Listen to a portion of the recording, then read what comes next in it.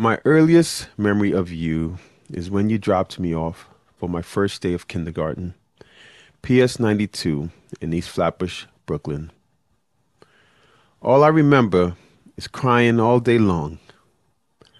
Then there were the asthma attacks. You staying up with me all hours of the night, rushing me to the emergency room. Then there were the lessons, Bible studies, teaching me how to tell time, packing the school lunches, showing me how to be a responsible adult, showing me a kind of love only a mother can show to a child. Then there was the love you gave the world, the countless friends and family that were semi permanent residents in our home. We struggle to remember a time when it was just us, yet it didn't come across as a sacrifice for you and Dad. These are countless moments that are lost in the sea of time, like tears in rain. I lifted that from Blade Runner. Some of you might have recognized it. Everyone wanted to be around your love, Mom. No one more than Dad.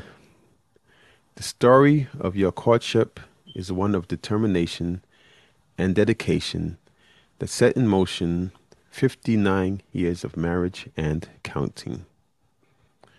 The place, Trinidad, the jester, the stuff of family legend, as documented here in this 2010 interview I did with you and Dad. After the first night I met her, imagine that I started building a house with my own two hands for this lady. We were not engaged yet. There was a river that separated our house where I was building from the road. And I would carry 2 bags of cement, each carrying 100 pounds on my shoulder. I was strong at that time. Carry across the river, carry all the bricks, brick by brick, across the river, bucket of sand by bucket of sand over the river. So everything was manual labor.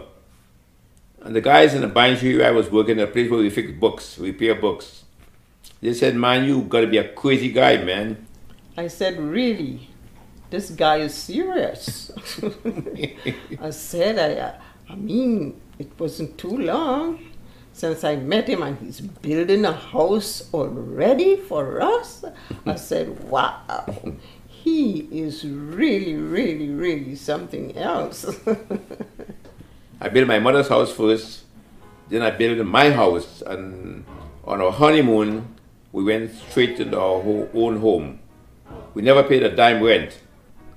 So I spent a lot of money building the house, and we had a fairly small wedding, not a very elaborate wedding. In those days, weddings were not like what they have in America, catered wedding. Most weddings, I shouldn't say most, a lot of weddings were catered at the home of the bride, of the groom or the bride.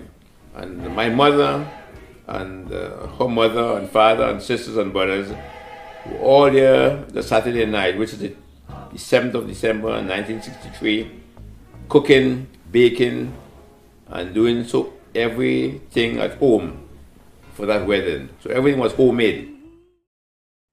Now, I don't want to gloss over this house that was built. The details, I hear the story so many times, but at the same time, I haven't heard it in a while. But we're talking about a full house. This is not, you may get an impression because it's in Trinidad on a Caribbean island that this is some sort of a hut. No, this is a house.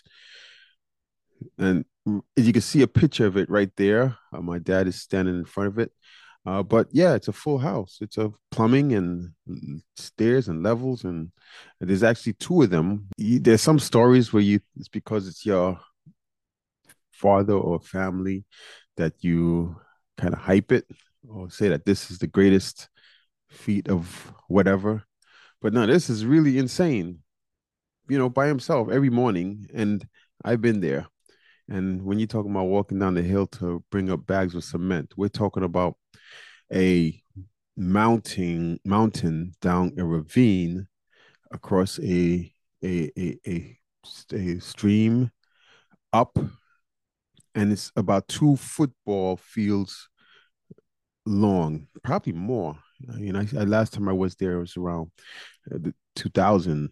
So my memory's a little bit fuzzy, but yeah, this was not some kind of like fly by, get a truck, have everybody drop wood off, and then you just stack up sheets of plywood. This is laying brick, laying plumbing. So yeah, when it comes to feats of love and dedication, I mean, I got to say, I haven't heard any stories like that. I personally can't imagine ever doing that. I hate to say it to whoever my future partner will be, but nah, that's not happening. But anyway, let's get back to this is in honor of the love from my mom that inspired my dad to do this. So maybe we'll have more details on Father's Day. Maybe I'll do a short interview with him and find out more details. I will see. But let's get back to the story. You also famously attracted family and friends from Trinidad to Brooklyn, where I was born, and from Brooklyn to Florida, a place I never thought I could live, but do so happily thanks to you and Dad. I see that age does mean things to us, and now it is our turn to take care of you, to return the blessings of the boundless love that you and Dad have showed us. You may have lost your ability to relive these memories, and it breaks my heart. But you have not lost your unlimited capacity to love.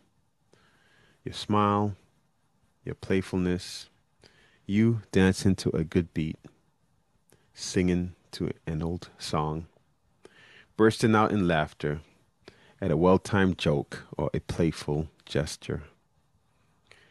Thank you, Mom, for everything you have and continue to give us.